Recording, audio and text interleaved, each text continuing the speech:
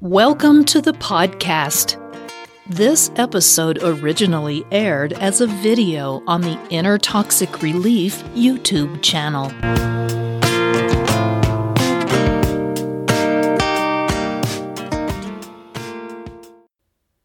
Inner Toxic Relief presents Dating the Son of a Narcissistic Mother. What can you expect? What happens to the children of narcissists? Even if you are not directly involved with a narcissist, you can expect that anyone you interact with who was raised by a narcissistic parent will have been adversely affected by this. Sons who are raised by narcissistic mothers most notably lack autonomy because narcissistic parents see their children merely as extensions of themselves, not as individual human beings with thoughts and needs of their own. They lack the kind of empathy necessary for being a nurturing parent, unable to recognize the emotional requirements of their children, who often grow up feeling abandoned. Narcissists use manipulation and guilt in order to control their children, shaming them when the narcissist's demands are not met.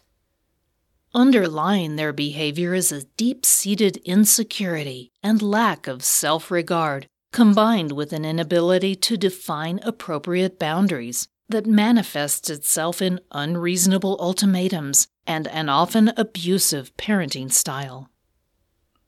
Watch this video for a greater understanding of how narcissistic mothers impact their sons. Traits of the narcissistic mother. Some narcissistic mothers ignore or outright neglect their offspring, while others are over-involved in their lives, bullying them into becoming mirrors of themselves.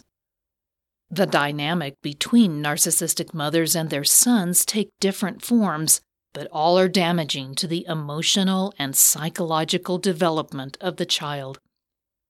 If a narcissistic mother is not particularly interested in parenting, maybe she feels obligated to have children for some reason, or became trapped by an unwanted pregnancy, then she is likely to neglect her son unless it is to humiliate or criticize him.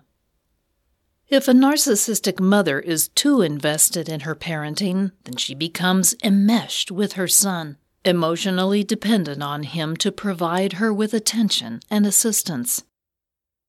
Grown sons of narcissistic mothers will often continue to be manipulated into helping them with finances, property upkeep, and other important life decisions. While an enmeshed relationship with a narcissistic mother might make a son feel that he is loved and needed, it often results in a toxic relationship for the son, as the narcissist is always in control, giving or withholding affection on her whims.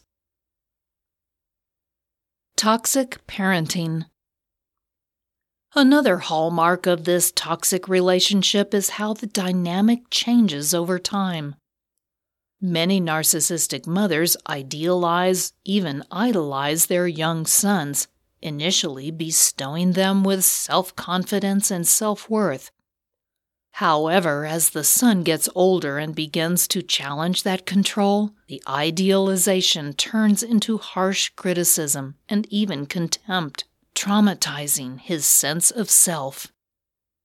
Because many narcissists have a difficult time with intimate relationships, the son can often be employed as a buffer against or substitute for the husband. In the first instance, the son is used as a replacement for the father, pitting them against each other.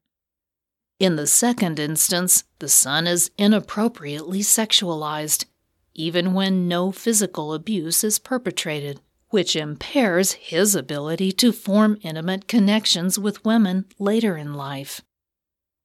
In addition, when the son does attempt to make intimate connections with girlfriends and/or wives, the narcissistic mother will often become jealous.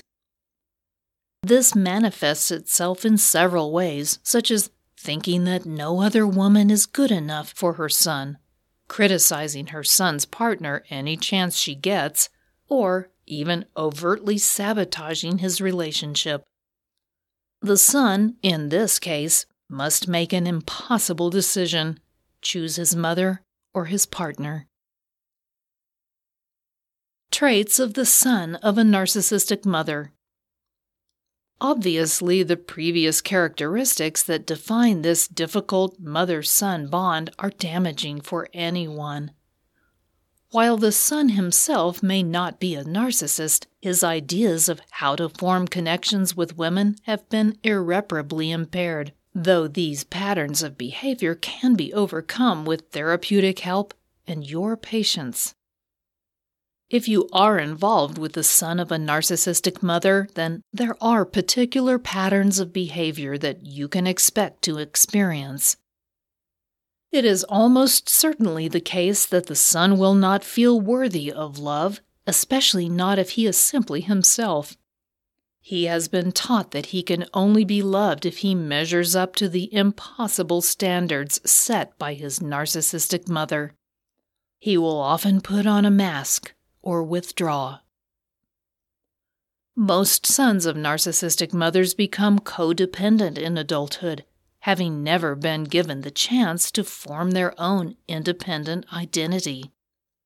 This makes it very difficult for them to express their feelings, even to identify them.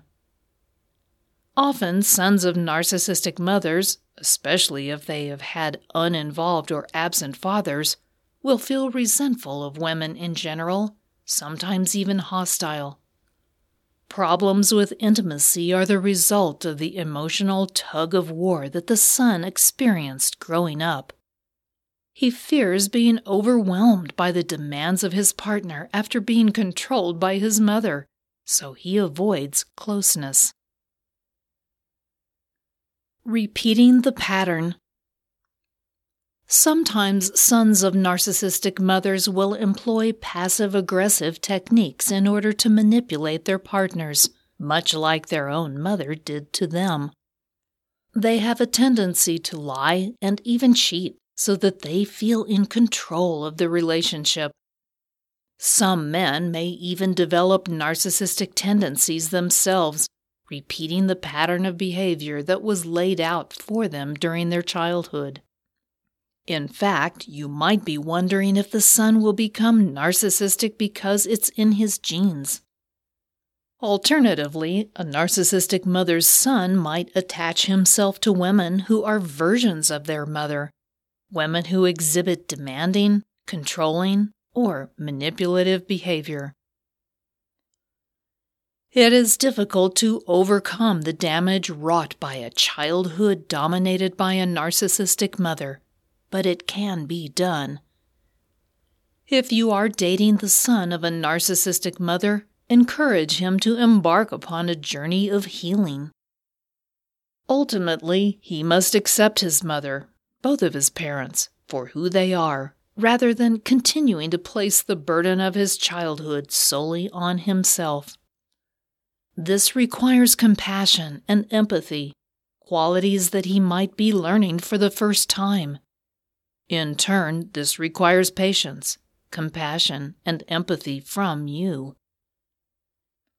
He must learn to establish firm boundaries with his mother, which also entails learning how to express his feelings and needs clearly and explicitly.